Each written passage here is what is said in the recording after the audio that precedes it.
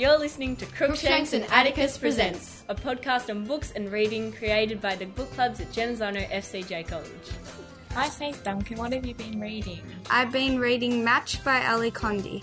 It was published in 2010. What's it about? It's about a girl named Cassia. She has hazel eyes and brown hair. She's 17 and she is in the society. Cassia is matched to her friend Xander, but is surprised to find he isn't the only one. They want to be free! What do you like about it? I like that it's futuristic, so it's different for me and interesting. It's also a bit romantic, but still appropriate for young people. Who would enjoy reading it? Everyone who likes romantic and futuristic books. Describe the book in one word. Mwah!